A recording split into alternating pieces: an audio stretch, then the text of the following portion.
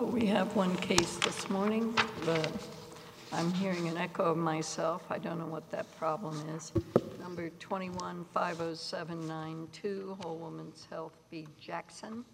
And we'll hear first from Ms. Thompson.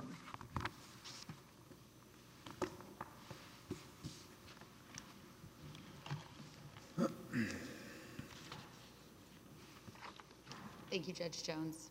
May it please the court, Texas law controls whether there's federal jurisdiction in this case. Speak up, please. 3 different courts have issued 3 different cases as to the meaning of the relevant Texas law. This court should now certify that question to the Texas Supreme Court, which is the only court that can give a definitive answer. An immediate remand, as the plaintiff's request, is not an option because issues remain in this interlocutory appeal to be resolved. I'll discuss first certification and then turn to the issues remaining in the case. Your Honors, all 3 of this court's typical factors for certification are met in this case. First, there is no Texas authority interpreting SB 8 and the licensing official's authority to enforce it or lack thereof. When certifying a novel question of state law can save time, energy, and resources, as the court explained in Arizonans for Official English. Comity also favors certification here. It's especially important to allow the state courts to weigh in on the meaning of state law when that state law is being challenged as unconstitutional. Ms. Thompson, I've been on the court for 10 years and I've only requested certification less than half dozen times. So this case has prodded me to explore. It's a somewhat recent device. The Supreme Court approved of it in 1974, the Lehman Brothers. But in that case, Chief Justice Rehnquist's concurrence, as well as our court, Wright and Miller, all courts, do you agree, say courts should decline to certify when the request is made too late? And I'll tell you my specific difficulty and then ask you a question. Here, the defendants never asked any federal court to abstain or request certification. Instead, what was said is the opposite. The defendants told the Supreme Court this law is unambiguous. The defendants lost that. And now, on remand to a court that has to implement their law of the case, you're asking us, as I see it, and quote the First Circuit, to get a second bite. So my question is, do you know of any circuit that has ever certified a state law question where there was, as you say, an eerie guess made by the Supreme Court? Do you know of any circuit that has certified after the Supreme Court? Your Honor, I don't have an answer to that. I'm not aware of that question, but I also haven't looked into it.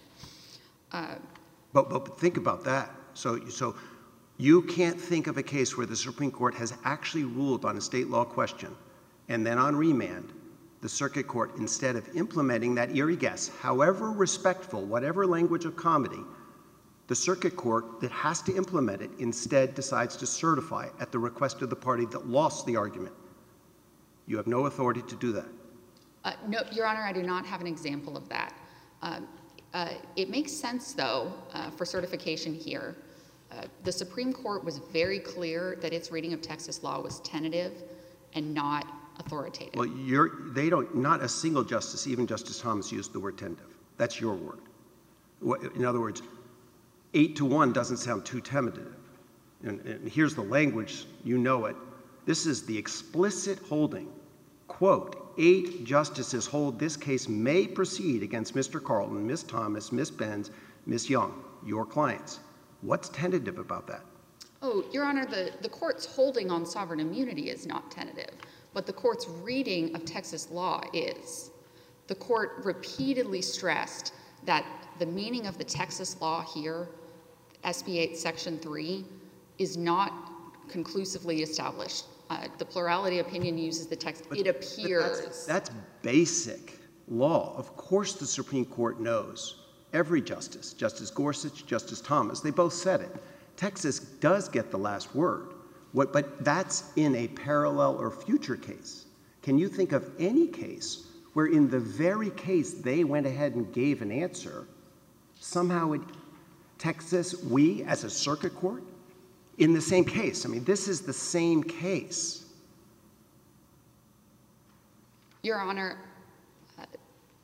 That's what makes it so unusual that the court stressed repeatedly that its reading of Texas law was uncertain. Of course, everyone knows under Erie, the Texas Supreme Court's reading controls. Justice Gorsuch quoted Pullman for that very language.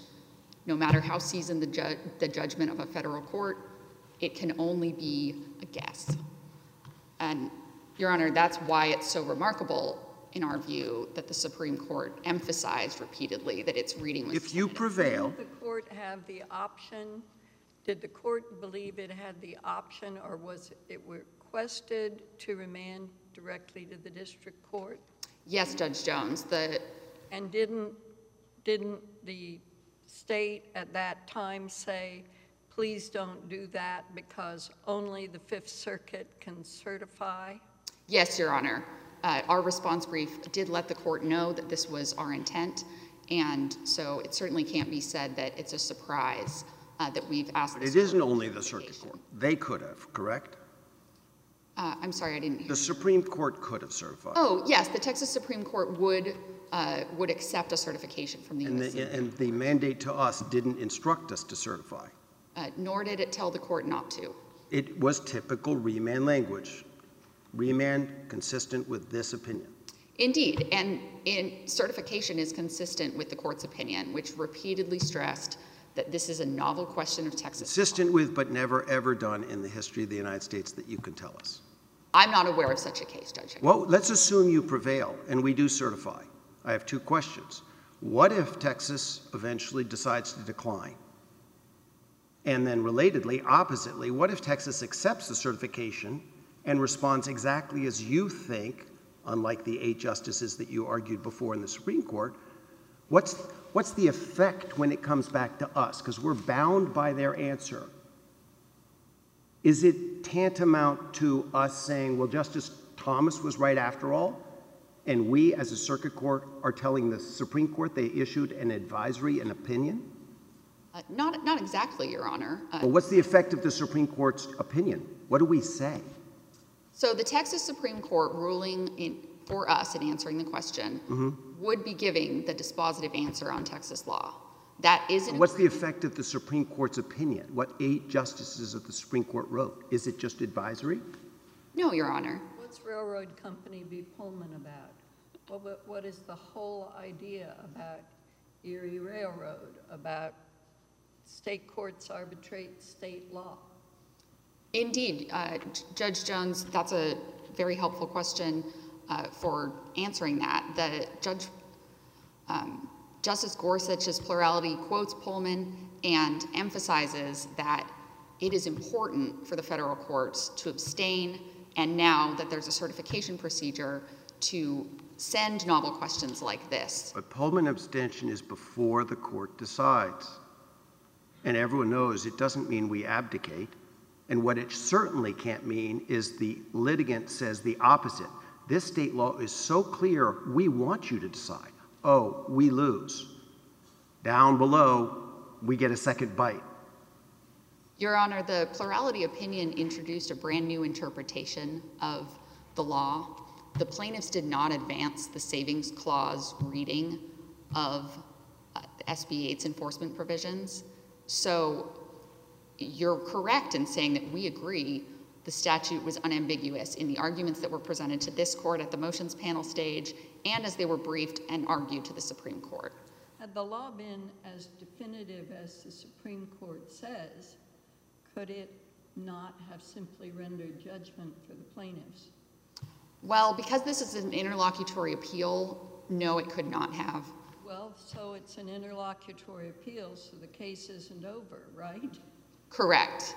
So what remains before this court is the question of Article III standing and, most fundamentally, the sovereign immunity collateral order appeal as to the attorney's fees claims, which are in Section 4 of SB 8. I'd like to follow up on some of Judge Higginson's questions.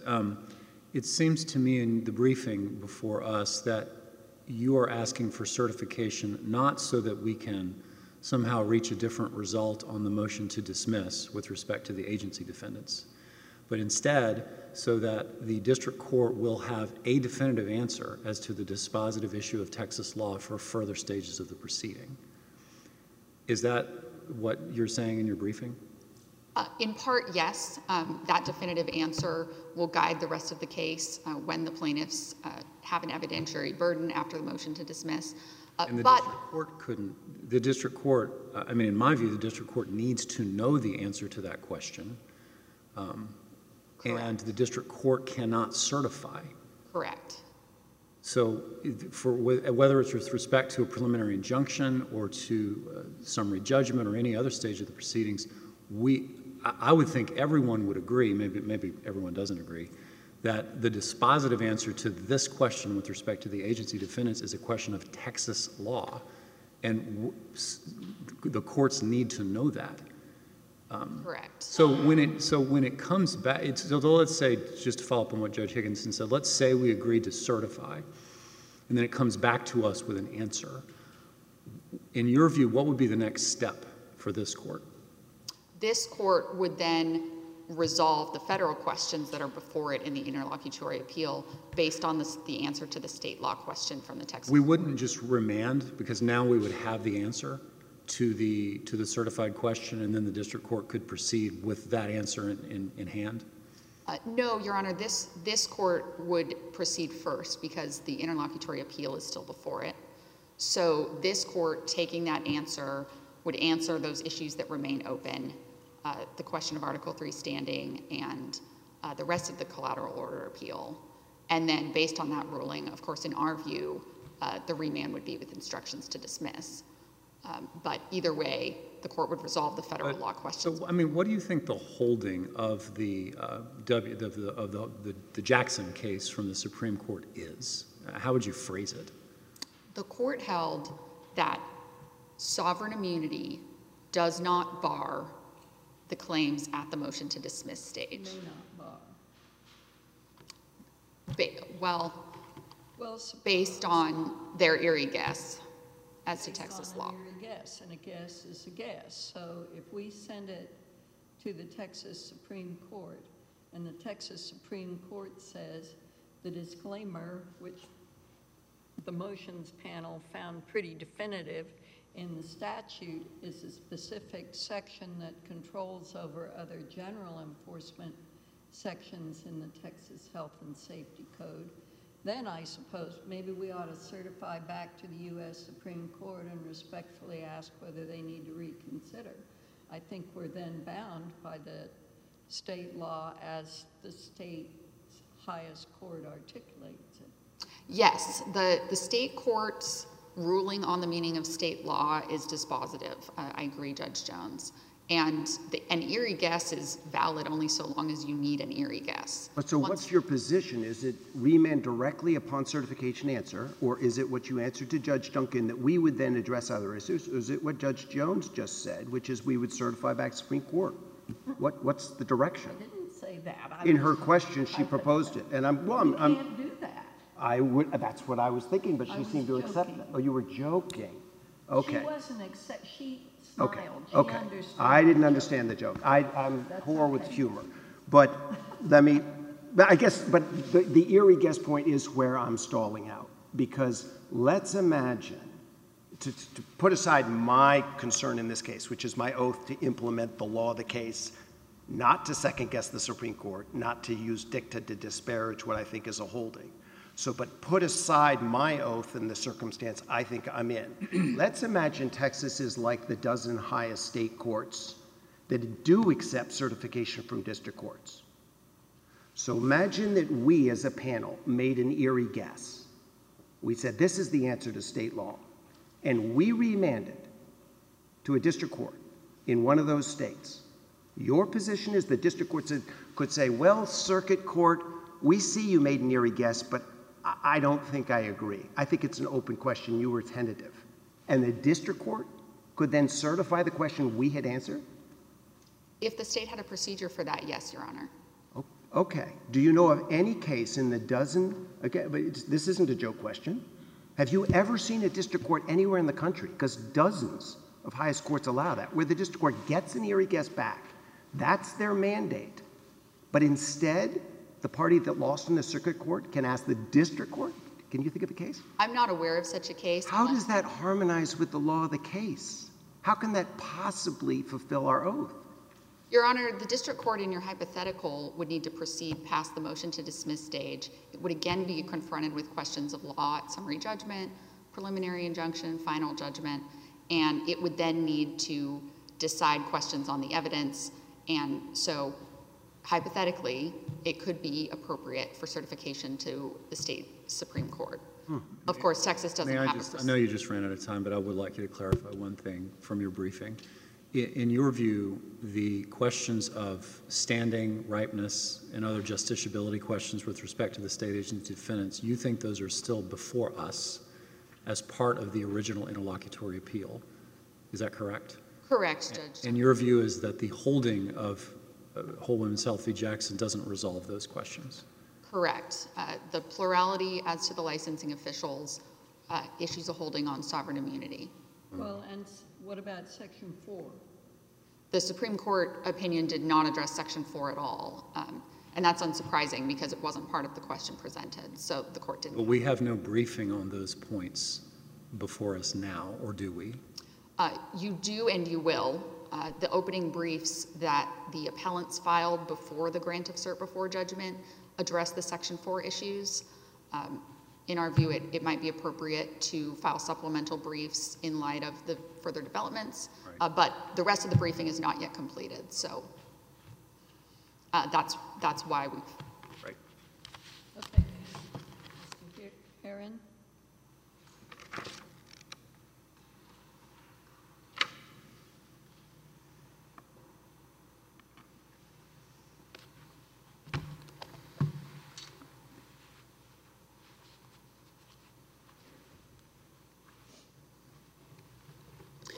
Good morning. May it please the court. Mark Herron for the appellees.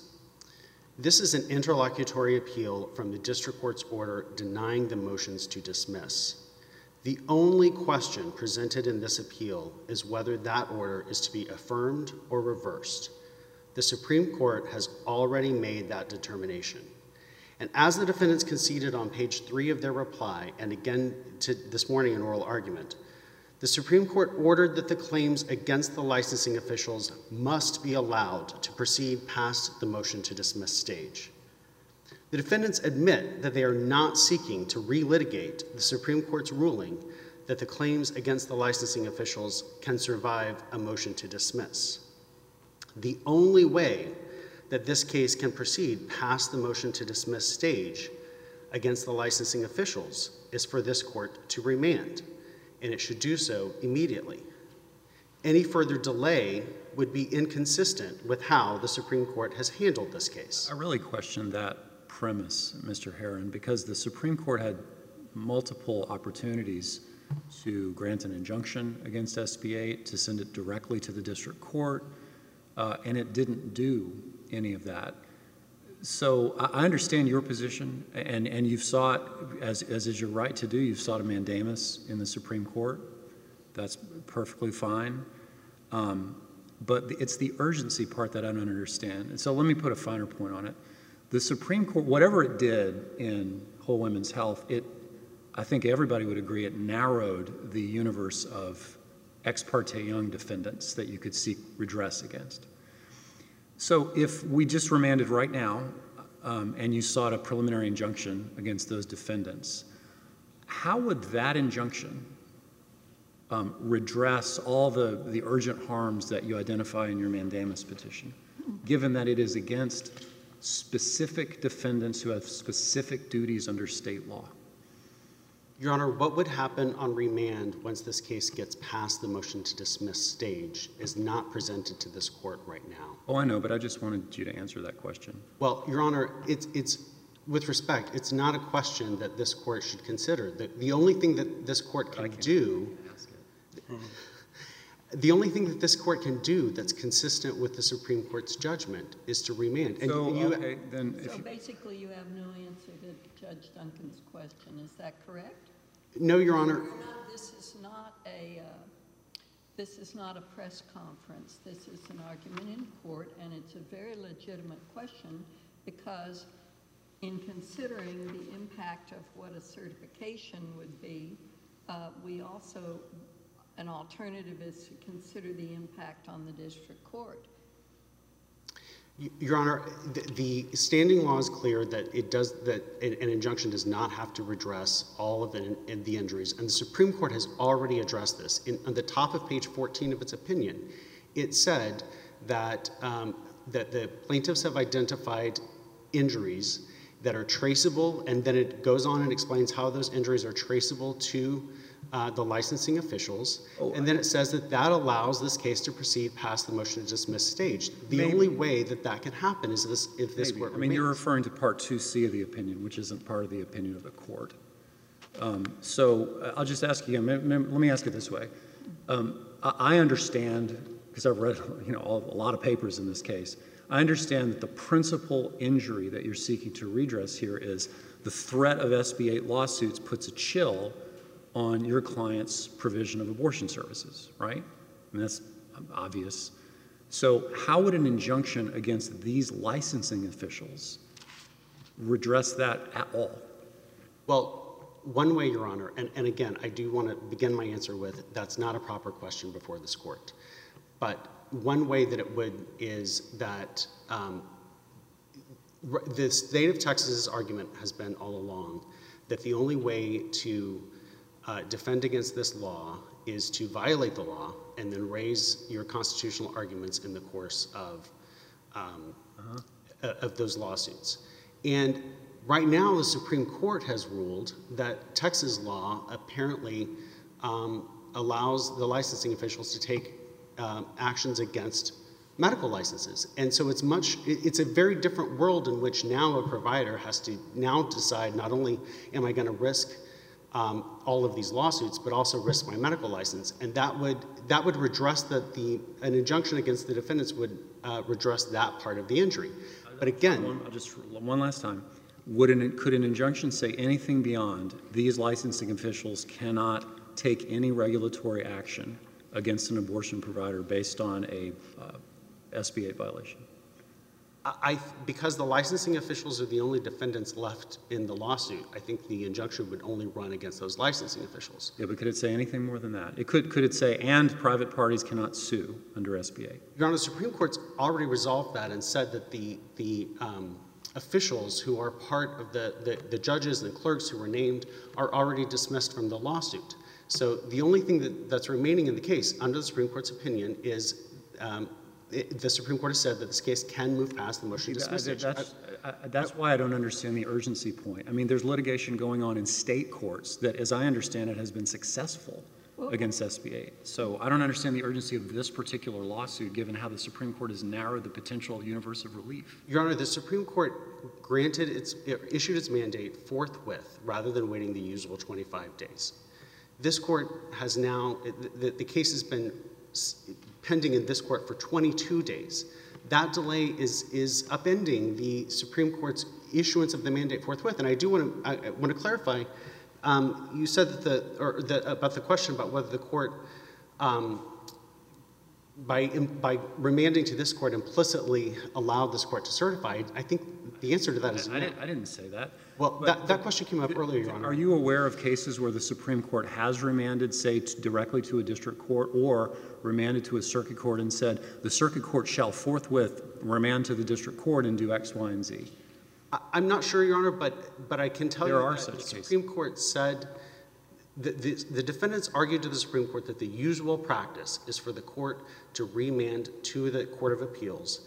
And the court did so for proceedings consistent with its judgment. Its judgment was that this case can proceed past the motion to dismiss stage on all claims. And the only way that this court can effectuate the Supreme Court's judgment is to remand to the district court. Mr. Herron, let me ask you, what is the status of the challenges in Texas State Court? Your Honor, I believe that there's been an appeal that's been filed in the cases that are pending in Texas State Court. The Court of Appeals had one of the cases. Did they expedite that, or did your clients ask them to expedite it? Your Honor, with respect, my clients are not actually involved in those cases.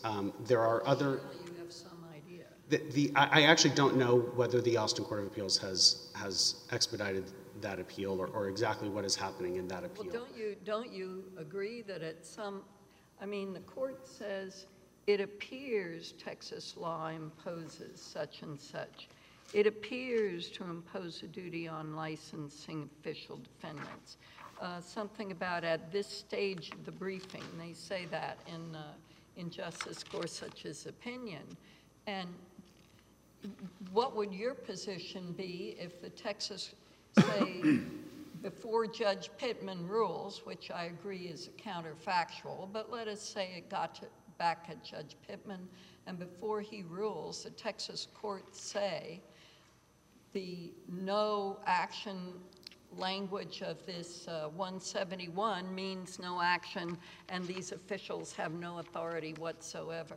Then where would the federal courts be? Well, the question of those officials' authority is not at issue in the cases. I'm asking you this question. Answer the question.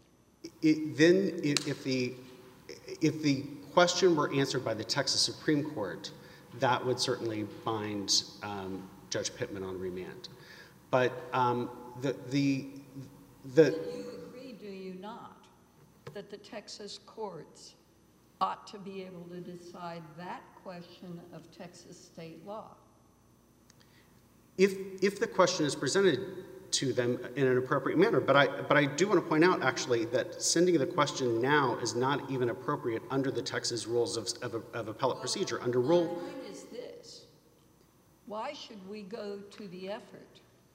We, the federal courts, meaning us and Judge Pittman, go to the effort of enforcing what you say is a definitive opinion, what others read to be a non-definitive opinion, if we're all going to have egg on our faces if the Texas Supreme Court ultimately rules that no enforcement means no enforcement by state officials. So I have 2 points, Your Honor. First, under Rule 58.1 of the Texas Rules of Appellate Procedure, the Texas Supreme Court can only answer questions of law certified to it by a federal appellate court if the certifying court is presented with determinative questions of Texas law. The only question that's been presented to this court is whether the case can move past the motion to dismiss stage. This court, I mean, you know, to some extent this is a response to what Judge Higginson was hypothesizing. We have certified cases sua sponte in the past. I mean, this is not unusual. We've heard oral argument, the parties haven't even asked for it, and we figured out that we needed to at least attempt to certify. It's not an unusual practice, and I'm sure you're aware the court has been very sympathetic to certifications in recent years, and they also expedite them. Your Honor, I think it is a highly unusual practice for a court of appeals to certify a question that has already been decided by the U.S. Supreme Court when the U.S. Supreme Court said that the case must, and defendants concede. I'm interested in Judge Jones's comment, but put aside the Supreme Court. We do sua sponte certify, but do you know of any case where we've decided a case and then certified somehow on motion to reconsider? We haven't decided. I'm asking counsel. No, I'm not aware of So it. that's the situation we are in. It happens to be a decision by the Supreme Court. So I'd like to tell you, my concern you heard expressed to opposing counsel, it's really the law of the case. If you don't prevail, if we do certify,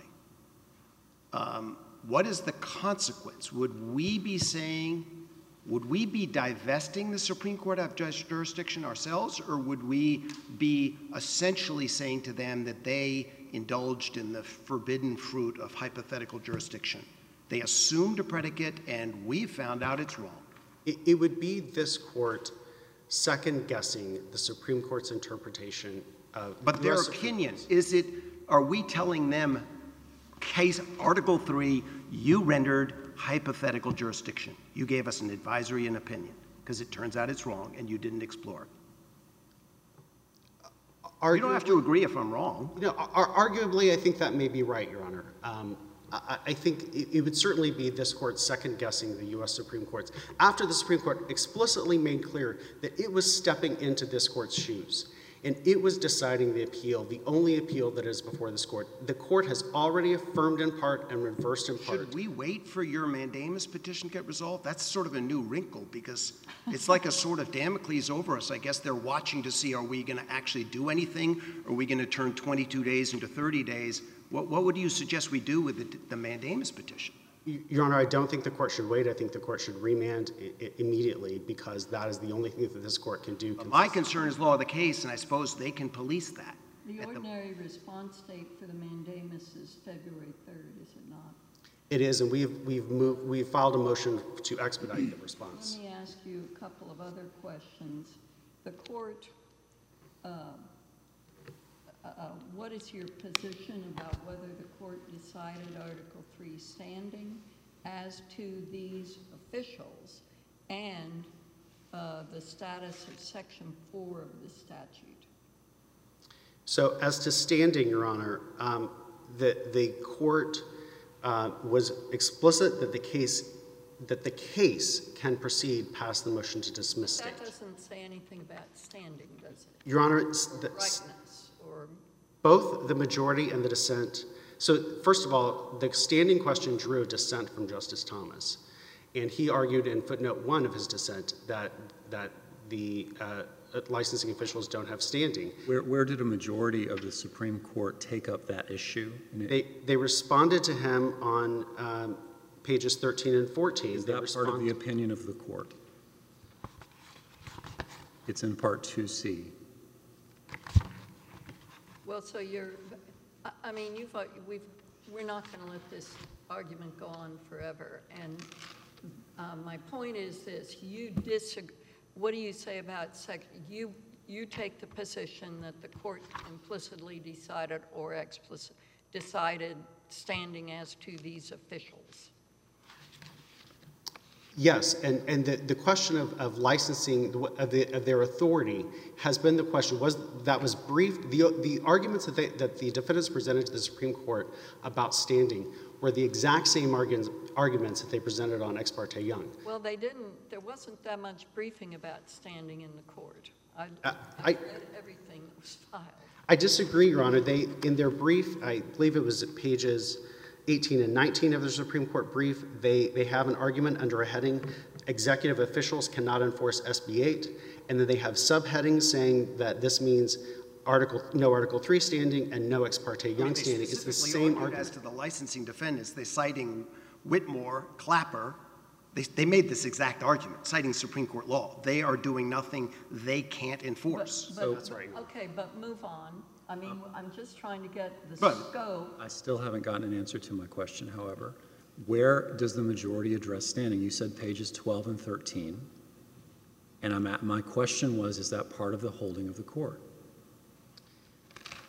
Part of the opinion of the court? I don't need to lengthen anything. I just want an answer, yes or no.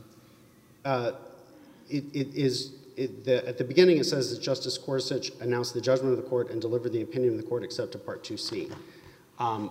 But it is clear that, that part is the entire part of the opinion that addresses. Part 2C.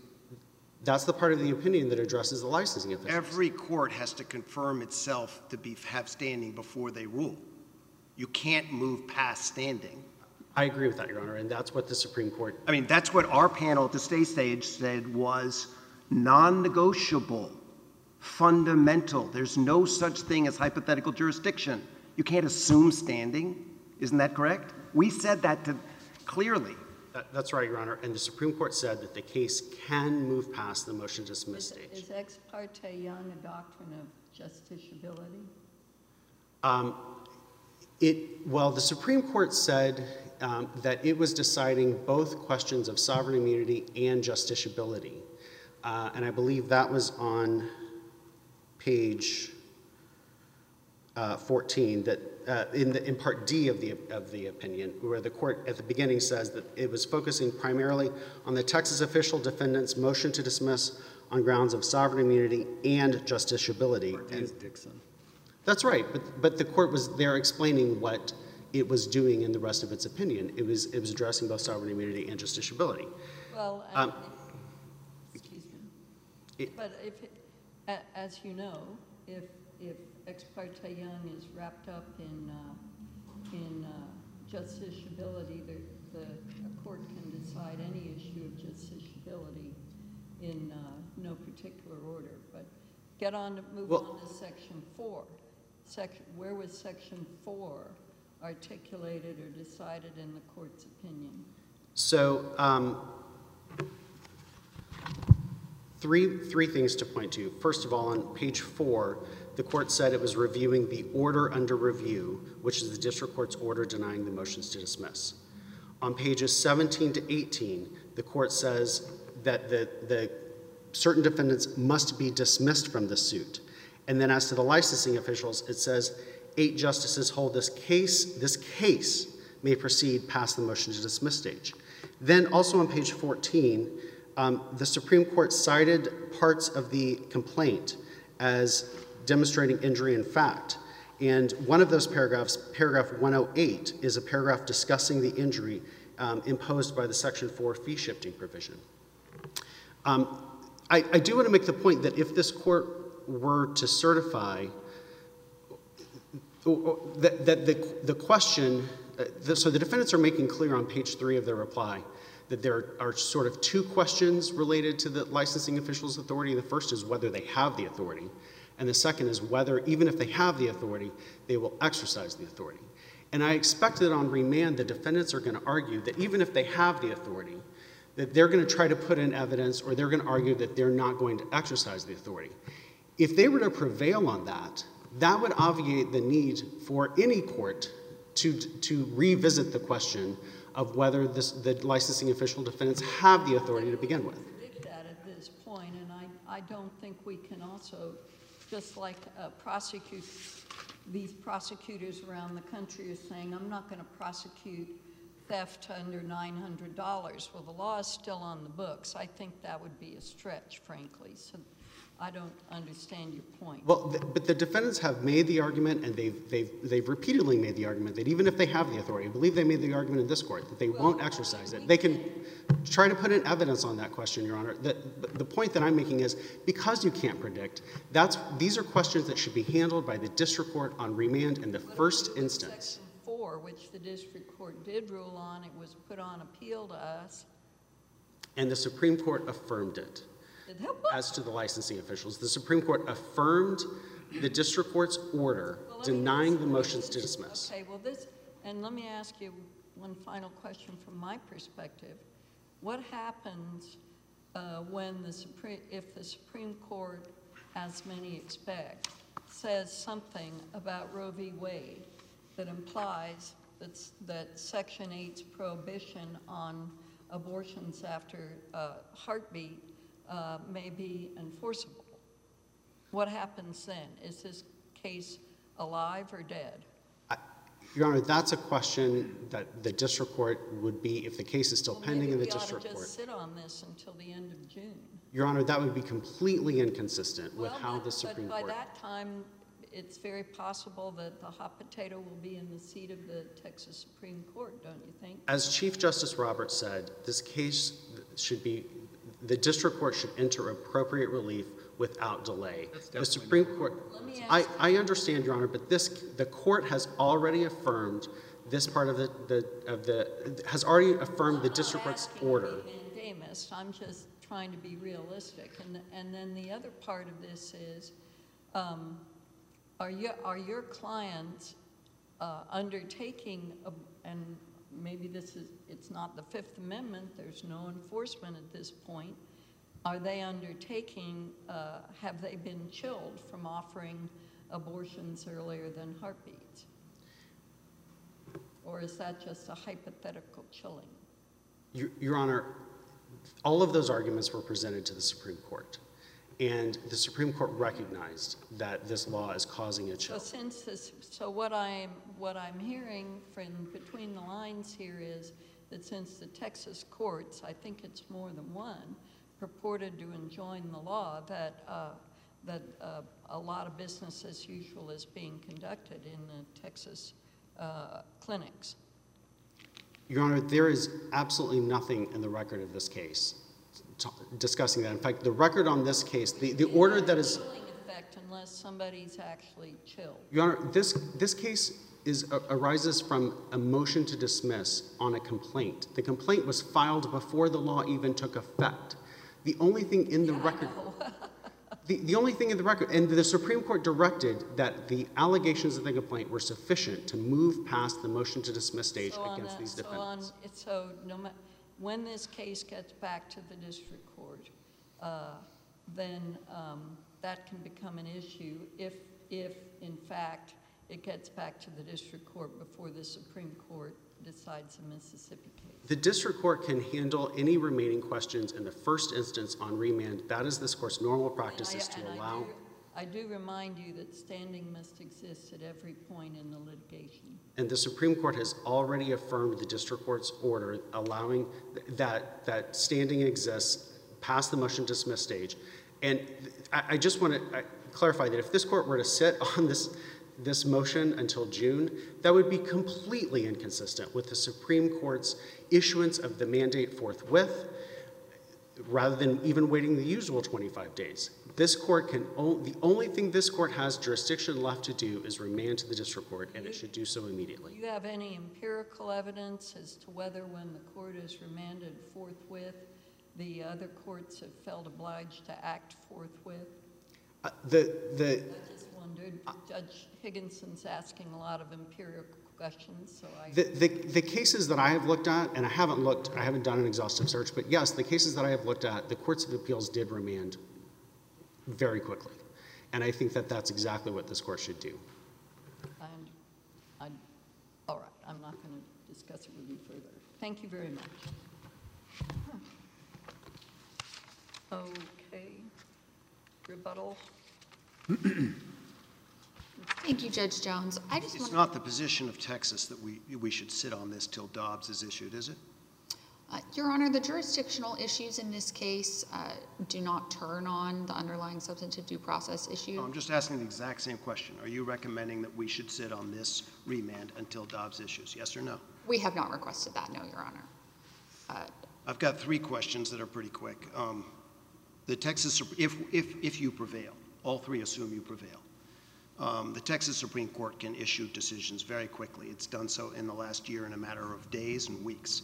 Would Texas oppose a motion to expedite if we do certify? I can't represent, conclusively as to whether or not we would, but we would certainly, be You would receptive. certainly what? We would certainly be receptive to. And when the language that you describe as tentative, which I don't accept is tentative, that dicta, it still is, just as Judge Jones quoted, it was 8 justices saying that your clients appear to have, they're likely to have authority to enforce. Would you oppose a motion to preliminary enjoin this pending certification on that logic? Yes, Your Honor, we would oppose. Okay, so you can answer that question, but you can't answer the first one? Correct. Okay. The last question is, and again, I often state things, but I respect people that push back, so it's stated the following way. Can you think of any reason, if we do certify, that we would certify the state law question that you lost 8-1, but not the state law question that opposing counsel lost only 5-4, which is whether the Attorney General has authority to enforce? Is there any reason our certification question wouldn't, I'm asking counsel the question. Yes, sir. Is there any reason that Texas would oppose that the certified question be both state law questions, not just the licensing defendants, but also the Attorney General? Can you think of one? Your Honor, the plaintiffs haven't requested that. But our practice is always to have counsel together construct. Sir, that's the Fifth Circuit's practice. We wouldn't say, you get to write the question. They don't. That was a state law question that divided the Supreme Court 5-4. Attorney General enforce or not Ex parte Young. Can you think of a reason that we wouldn't certify that too? Yes or no? The Supreme Court's opinion did not reflect any uncertainty as to that question. It was a 5-4 vote. The majority there, and as part of the holding of the court agreed that there was no uncertainty. That's part of the holding, but it's not the holding that 8 justices hold. Somehow that's not a holding, but the one you won is? Normally, this court isn't litigating on behalf of one side or another. Is that a question to you or to me? And am I litigating by, I think, do you appreciate my difficulty? Would you like to persuade me?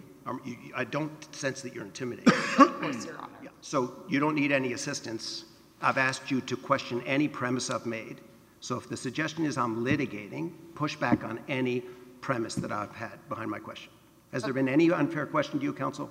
No, Your Honor. Thank And I do have 2 points that I'd like to make quickly in my remaining time. The first is to the question of a court needing to decide Article III standing at every stage. Of course it must. The Supreme Court had appellate standing.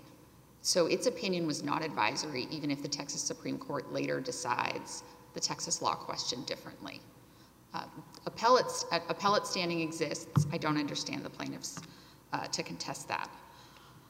I'd also just, in case it's not clear, emphasize— What do you mean by appellate standing? What's the case for that? What do you mean appellate standing? that the case is properly before the Court of Appeals, or in this case, the Supreme Court on cert before judgment. That court has jurisdiction to consider a collateral order appeal based on the denial of sovereign immunity. That collateral order appeal did not require it to decide all jurisdictional issues in the case that might exist below in the federal courts. It's not uncommon for the Supreme Court to decide one jurisdictional issue without exploring the others, because appellate standing can exist even if there may turn out to be other jurisdictional defects in the case. But we disputed before it got up there that there was standing as to the licensed defendants. You pressed that explicitly, citing Supreme Court law. Justice Thomas identified it. What's your position, that 8 justices just didn't see it, or they assumed it, or what? Your Honor, I don't think they didn't see it. I think they explicitly held, addressed, and issued a holding on the sovereign immunity piece of the case, which was the basis for the collateral order appeal. I see my time has expired. I'm sure you have more time. I asked a lot of questions. I'm sure that— You can have a minute more. Thank you, Your Honor. Just to sum up, I want to emphasize that contrary to my friend on the other side's characterization, we do not agree that the Supreme Court's decision says the case can proceed in total past the motion to dismiss stage. The court held that sovereign immunity does not bar it at the motion to dismiss stage, but that does not mean that there are not other issues that still remain. And of course, it's our position that this court still needs to resolve Article III standing, which is distinct from Ex parte Young, most notably because Ex parte Young does not have an actual or imminent requirement. So the court should resolve the issues that remain in this case now, and part of that requires, in our view, certification of this novel question to the Texas Supreme Court. Thank you. Thank you. We'll stand in recess.